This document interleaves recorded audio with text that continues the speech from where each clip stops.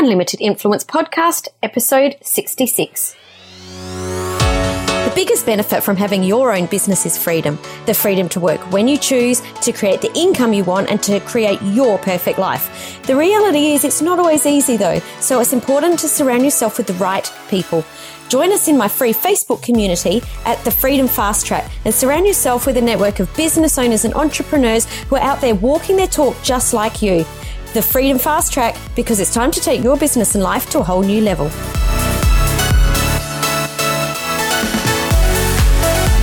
Hey everyone, Samantha Riley here, and I'm super excited to be welcoming today's featured guest, Akshay Nanavati. Akshay is a Marine Corps veteran, adventurer and entrepreneur. After overcoming drug addiction, a diagnosis of PTSD after the war in Iraq, and a battle with alcohol that pushed him to the brink of suicide, Akshay has since explored the most hostile environments of the planet and built a global business helping people live limitless lifestyles. His work funds his non-profit, the Fearvana Foundation. Combining years of research in neuroscience and psychology with his life experience, Akshay wrote the book Fearvana, The Revolutionary Science of How to Turn Fear into Health, Wealth and Happiness. Welcome to the show, Akshay. Thank you so much for having me, Samantha. It's a pleasure to be here. Well, I am so excited about where this conversation could possibly lead today, especially after I read that your book has been endorsed by the Dalai Lama, Jack Canfield, Seth Godin. I mean, wow. Yeah, that was just a huge honor and a blessing, so I was just humbled by all of those. Just fantastic. Well, before we get into what I'm sure is going to be an amazing conversation, I'd love you to pull back the curtain just a little and give us a sneak peek into who you are and what makes you tick. Sure. So, you read my bio, and since getting out of the Marines, I always mention that because it's a big part of who I am and the thing I'm very proud of in my life, and it's really shaped the person I've become today. Since coming back from Iraq, I had some struggles and some low moments. I was diagnosed with PTSD. I struggled with alcoholism that pushed me to the brink of suicide. And hitting those low moments taught me a lot about life, about myself, and they actually what drove me to this research in neuroscience and psychology and spirituality, and ultimately to this concept of Fearvana that I've come to learn, and not just through my own life experience, but also through research and interviewing many people, is this pathway that I believe to health, wealth, and happiness, and ultimately just that spiritual peace that we are all, I think, seeking at some point or another. Totally. We are. I think, from most people that I speak to, and it's probably the circles that we're in as well, entrepreneurs are, seeking that. They're always wanting to step up and play a bigger game. So, of course. Oh, wow. Where do we even start? When did you actually leave the Marines? Because I'm guessing that was a very big part of your life and the foundation for everything that you're doing right now. I got back from Iraq itself in 2008. And when I got back, as I mentioned, I was struggling. And so I was actually trying to volunteer to go back to war, to Iraq or to Afghanistan. And all of that didn't work out the way I would have liked. And so I went to my master's school where I was still in the Marine Reserves at the time. And I did my master's in journalism. And at the time, I met my now wife. And that's what kind of spurred the decision to get out. And after Iraq, I was kind of no longer ready to spend the rest of my career in the Marines, because at one point I wanted to go career military. And I decided that, if I'm going to put my life on the line, it's going to be on my terms, not just because, the politics of going to war, but also on the ground itself, you have to follow orders. So I got out in about 2010, which is about the same time that I finished my master's degree as well. And that's when I then dove into a corporate job for about a year and a half. Wow. Marines to corporate. How did that work out for you? That was not the best. I actually wanted to be a mountain bum, to be honest with you, in the Himalayas for a little while. I wanted to go just climbing and live. The thing what I've learned in the Marines is that there's a kind of peace in when you have an adversity to a worthy struggle to pursue. So in Iraq, for example, you're in this war, and as crazy as it may sound, that life is very simple, though, and it's very peaceful when all you have to worry about is living and dying. You wake up, you go to your missions, you know, it's very clear. In the complexity of this world, it's very confusing. There's bills to pay, there's people to meet, there's what do I do with my days? You have to organize your own structure. And the Marine structure is given to you. And And it's imposed upon, as it is in any of those environments that are really hostile, like climbing a mountain, skiing across an ice cap. So that's what I was seeking. But when I met my wife, that was kind of off the cards. I was not going to drag her to be a mountain bum with me in the Himalayas. So we, I got married, had to sort of show her family that I'm worthy, because that was actually a whole Bollywood drama kind of thing in its own right. She's the first person in her entire family to not have an arranged marriage. So there was a big drama to kind of have her family even agree to meet me and my own family. So I wanted to sort of prove myself, and I don't think they would have appreciated if I was a mountain bum. So I got the corporate job, and I hated it. I mean, I knew immediately that this was not for me. Yeah. In fact, I knew on the day that I got the job what day I would quit. I had signed up with the intention of quitting in exactly a year and a half. Wow. Well, congratulations for sticking it out for a year and a half, because I know people that have gone and got corporate jobs and have lasted not even a week. So that's 18 months is a long time when you really hate what you're doing. Yeah, I was ready to quit all the time. I would keep calling my wife while she's like battling her family to meet me, and I would be like, I think I'm going to go quit to ski across Svalbard, or to go take, war photography in Darfur or something. And she's like, for the love of God, just please ride this out. All right, and I guess you're, trying to fight your family for me. Yeah, what you do for love, right? Exactly. So can you take us on the journey? Because I'm thinking, just from what you've said there, that there's going to be like a big sort of transition period there. And I don't know, was it around the 2008, 2010 mark where you did overcome the drug addiction, the PTSD? Can you explain how that all sort of looked and how that panned out? Sure. So the drug addiction was actually in high school. It was before I joined the Marines. I struggled with drugs for about a year and a half as well, and lost 2 friends to that lifestyle. Mm-hmm. So I too was headed down that path. I was pretty heavily immersed in that world. And I got out I got out of that world, and that's when I joined the Marines. And it was actually interesting how I got out. I saw the movie Black Hawk Down. Have you ever seen it? Yep, absolutely. So it's a powerful war movie, and it's based on a true story as well. And that just triggered something in me, that what kind of courage does it take to do something, to sacrifice your life for a fellow human being? And immediately after the movie, I read the book. I started reading books on military and combat, and decided to stop doing drugs and join the Marines. So that's what got me out of drugs and into the Marines. And then, after serving in Iraq, after coming back in the corporate job, it was actually years later after Iraq that I hit low moments with my PTSD and everything. I didn't go to try to get treated. I was just kind of, I was going about in life. I had this corporate job, and like I said, I knew what day I would quit, because the day I signed up for the job, I had also signed up for an expedition to ski across Greenland, which was a year and a half later. Mm-hmm. So I knew that I would quit and then go ski across the ice cap. And at the same time, while I had the job, I was working on building a business. Now, with the corporate job, again, to some degree, structure's imposed upon you. So I think when I finished the job, finished Greenland, like coming back from Iraq, I had struggles readjusting to life after Greenland, because again, it was this adverse environment where life is simple to some degree. And so I think it was maybe a year after that I really hit these low moments and struggled with drinking, because I'd always been, drinking, but I never really saw it as a problem until I hit this moment of where I just woke up after a 5-day binge and just thought, what's the point of going on? Because this cycle of sobering up and binging for 5 days would never end. And when that thought itself hit me, that's when I really said, okay, something needed to change. It was shocked that I would even think that, Yeah, I can imagine. There's something that was coming up, while you were it's actually sort of since we first started talking, and right back at the beginning, you were talking about the simplicity of your life in the Marines, where, you didn't have all of these millions of things going on in your day. And it was just yesterday, my son was actually watching a movie called Coach Carter. And I don't know if you'd seen it. I've never heard of it. And I was trying to work, and I got so sucked into this movie because I found it so intriguing about these, high school students that were all exactly as you say, headed down this path of drug addiction and breaking the law and possibly death and suicide and all of these things. And, just watching that and listening to you speaking, it's quite strange that as entrepreneurs, we get out of these corporate jobs or out of these lives because we don't like the structure and want the freedom. But what I'm hearing you say, and all of a sudden what's coming up, is that there's actually peace and simplicity in having that structure. So I'd love you to share your thoughts on that.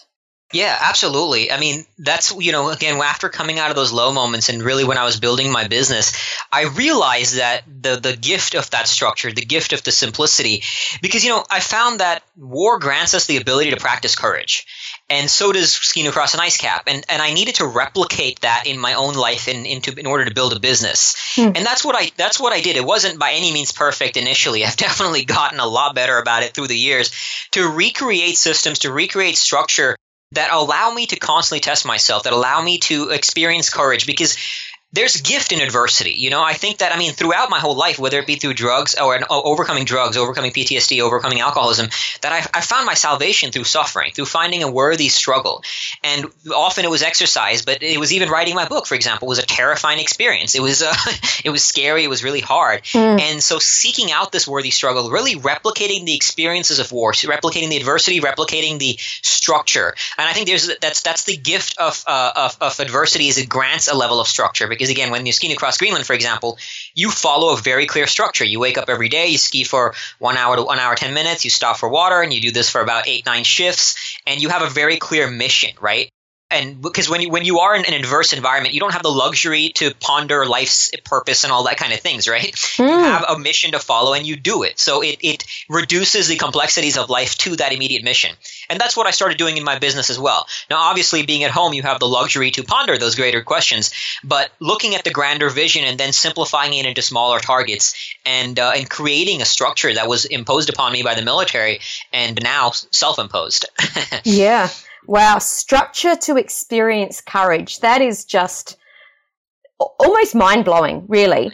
It really is, because just, for people that are sitting at home and, maybe in their home office and really struggling with the day-to-day and feeling a bit like they're possibly feeling like they're failing.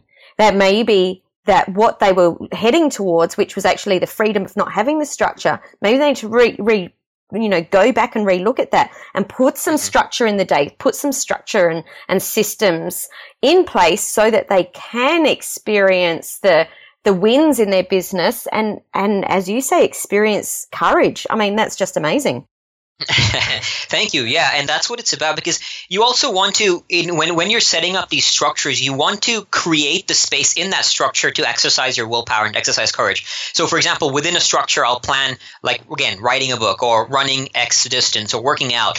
And often these workouts are fairly miserable, or when I plan a long run, they're hard. So it's kind of this paradoxical thing of making willpower itself a habit.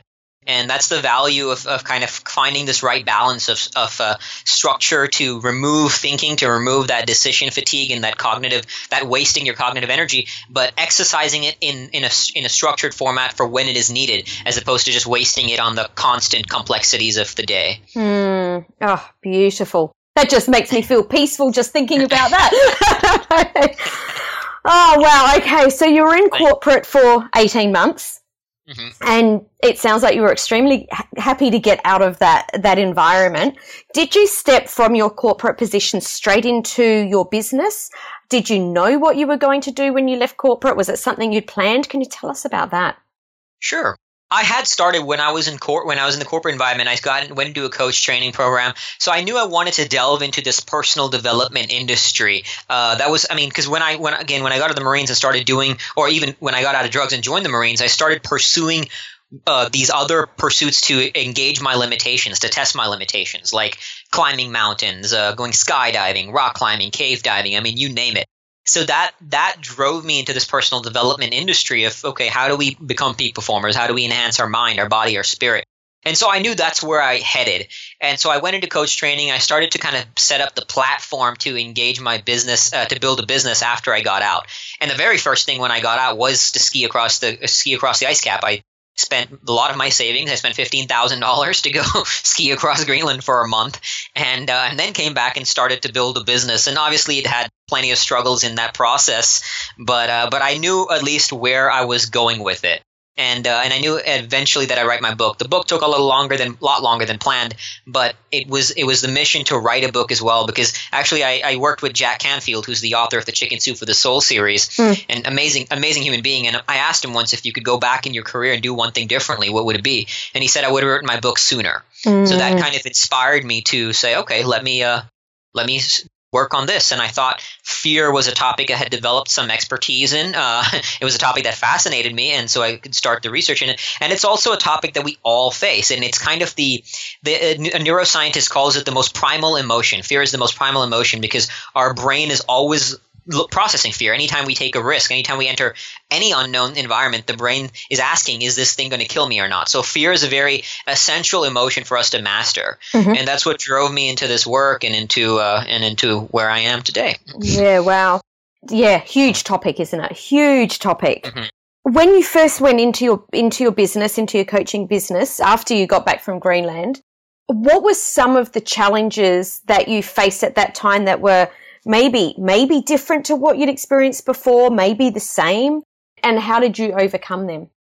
The initial part was just, again, it was much more confusing. So I didn't have the structures that I do now. So it was constantly, okay, what do I do? How do I go about this? Do I do Facebook advertising? Do I do guest blogging? And all these structures to build traffic for the website. And so it was a lot more confusing to figure out the right path. And eventually, and so that's what drove me to some struggles as well. And just, okay, this is miserable. I'm not sure if I enjoy this. But at that point, I didn't have a job. And I knew I certainly didn't want to go back to a job. So it was the one thing that I had developed through the Marines and these adventures was at least some sort of ability to suffer with a smile, to engage struggle and pursue it with some degree of courage. So I kept just hustling. I mean, initially getting the first few clients was just a matter of going to networking events, meeting anybody, everybody, finding anybody, and really pitching myself, so to speak, and seeing how I could serve. But I also learned through that process that if you come from that place of desperation, and you might be in that place when you're starting out, but it's very important to get out of that, because I would get a lot of no's initially, and I'm like, okay, look, something I'm doing is not working. And then I focused on the idea that, okay, I know I can make an impact in people's lives. And when you came from that place, I think it just shifts on a being in who you are on a spiritual level, and people I think can sense that, on a very subconscious level, and that's what led to getting clients initially, and then that sort of started snowballing as I got more media exposure and built a little bit of a platform online. And initially, I didn't want to expand into sort of digital information products and everything like that. I was just happy with where it was going. I wasn't looking for the big bucks then, because to me, it was not about the amount of money I had. It was more about the lifestyle. And if I could create the lifestyle I wanted to live, then so be it, right? It didn't matter what the numbers were. So I got to a point where I was happy, and I was able to still travel with my wife. We went yachting in the Caribbean, traveling to South Africa, and all those kind of things. So, and still, have enough to create a meaningful lifestyle. Yeah, beautiful. So you did talk about the intention, and I've seen so many articles and talked to so many people about this. The intention of, oh my goodness, I need the money, I need to pay the next bill, and your brain just goes there, right? It's like, I need this next client for the money. What was the moment where you not just understood that you needed to change your intention from the money to being of service, but where you consciously decided, I need to change it? How did you get to that point, and how did you change it? I think when I got enough no's, and to be honest with you, I can't remember how many it was, but enough no's from potential clients. I would go to networking. We would schedule sample sessions, kind of things, and I felt comfortable in my ability to serve. But I obviously was coming from this place of desperation. And when I got enough no's, it hit me that something wasn't working. And I'd constantly learned, in the Marines too, that you find the problem, fix the problem. That's essentially what, life boils down to these two elements of growth. It's find the problem, fix the problem, and find what's working and do more of it. So that's really what I started looking at. Okay, what's the problem? How do I fix it? And it was the same thing I realized again in the Marines. As I said, it's a big part of who I am. So I've always looked at that as a way to shape my future, my path. And in the Marines, when you go to Iraq, again, Iraq was a struggle, as you can imagine. Yeah. Oh, I can't imagine. It was definitely tough. And the first month of the half of the war, I was miserable again. It was just, I hated the missions. I hated everything about the war. And out there, I started delving into the minds of philosophers and psychologists, reading Viktor Frankl's Man's Search for Meaning. And, in the book, he talks about, as a psychiatrist in the Holocaust, how he could find meaning in suffering. And so that's what I started doing. And I realized out there that it wasn't about me. And that's what the whole experience in the Marines is. It's not about you. It's about your men. It's about your mission. It's the people you're there to serve. The Iraqis had gone through so much suffering. We were there to help these people. So again, looking back at my Marines, I realized I need to translate that same mentality to my business. I'm once again in a state of suffering, once again in a state of struggle.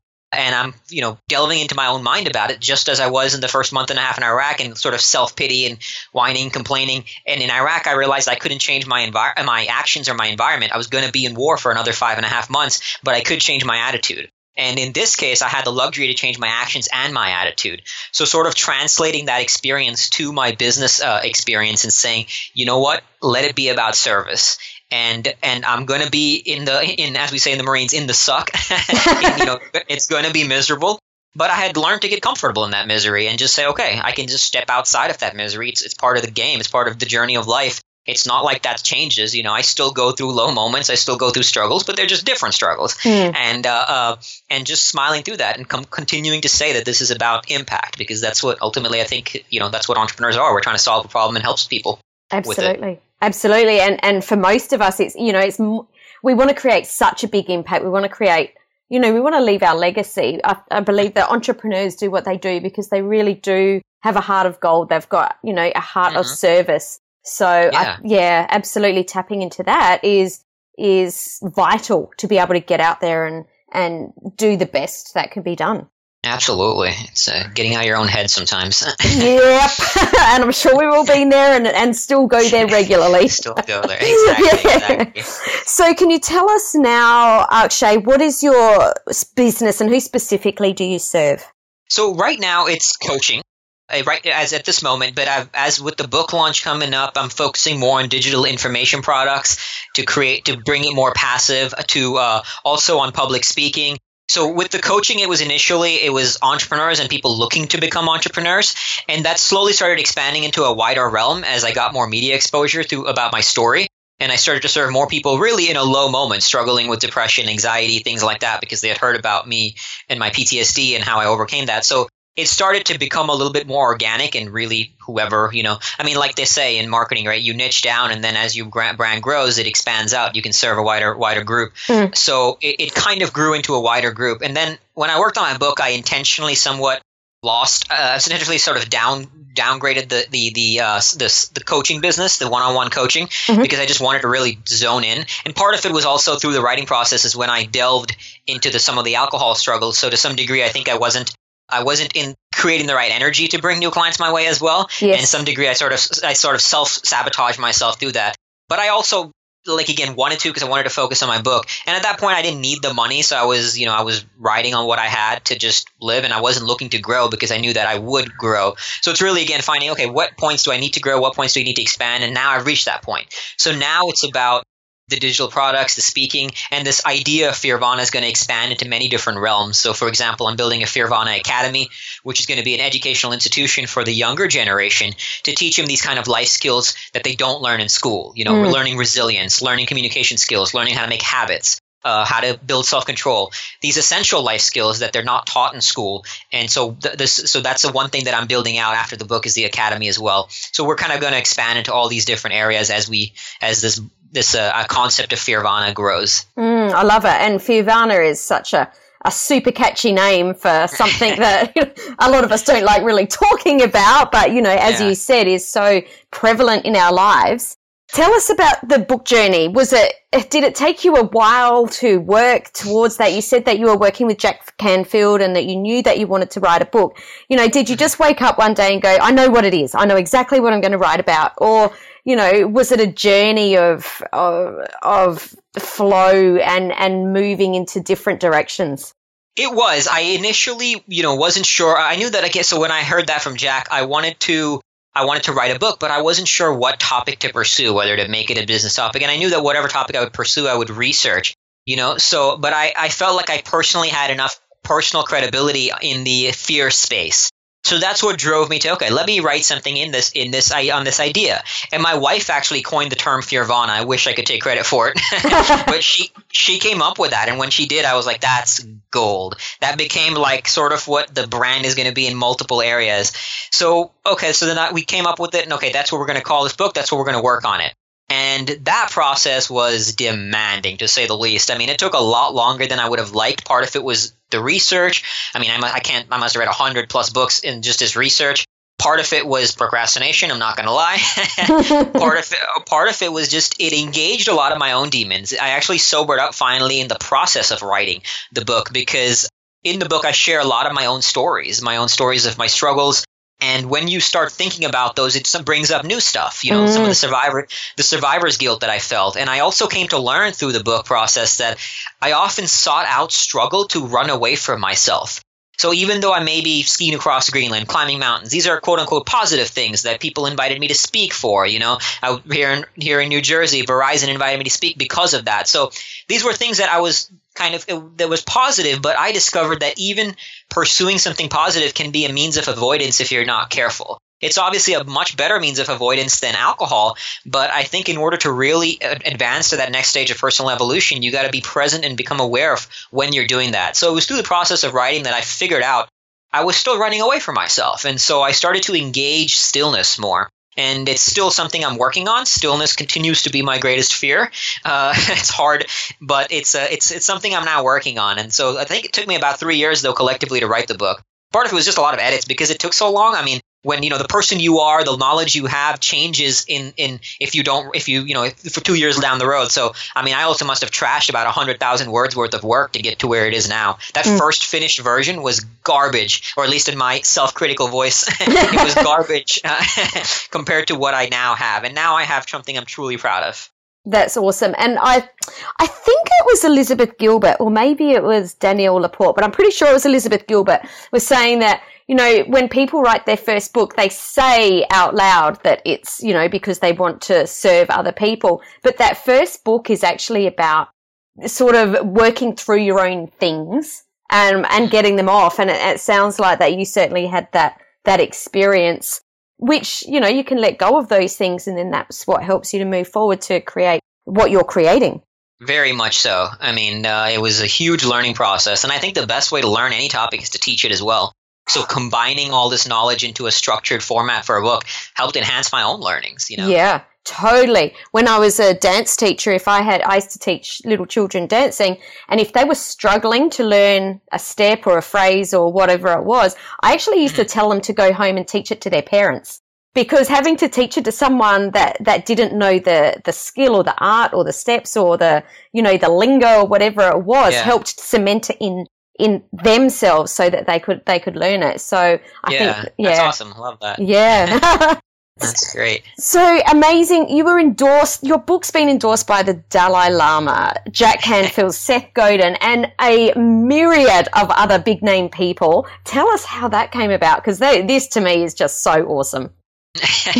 Yeah, it was. I wanted noteworthy endorsements. It was a good feedback for me also to know that people actually like the book, especially people with a lot of credibility and who've read a lot and masters in their own art.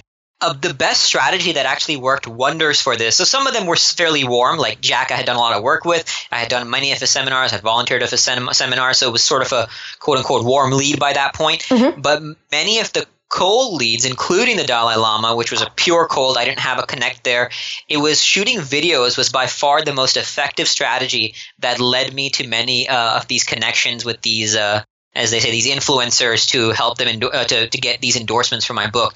I would shoot a personal video for them, telling them who I am, being, my journey, what I'm looking to do about this concept of Fearvana, how we're giving away all the proceeds of the book to charity. And that's a very genuine thing. It wasn't just sort of a fake thing to try to get, endorsements, mm-hmm. but sharing everything about it. And when you do a video, it's so much more personal than email, right? Mm-hmm. Like email is words on paper. It doesn't convey your emotions, your passion, your enthusiasm. Mm. So I shot videos for tons of these people. And of course I got no's, but I got many yeses. And that's with the Dalai Lama too. It was through reaching out to his office. I mean, that must have taken about 4 months of healthy persistence, of shooting a video for him, of writing a letter for him, communicating with the gentleman in his office. And that took about 3-4 people to get to that one person.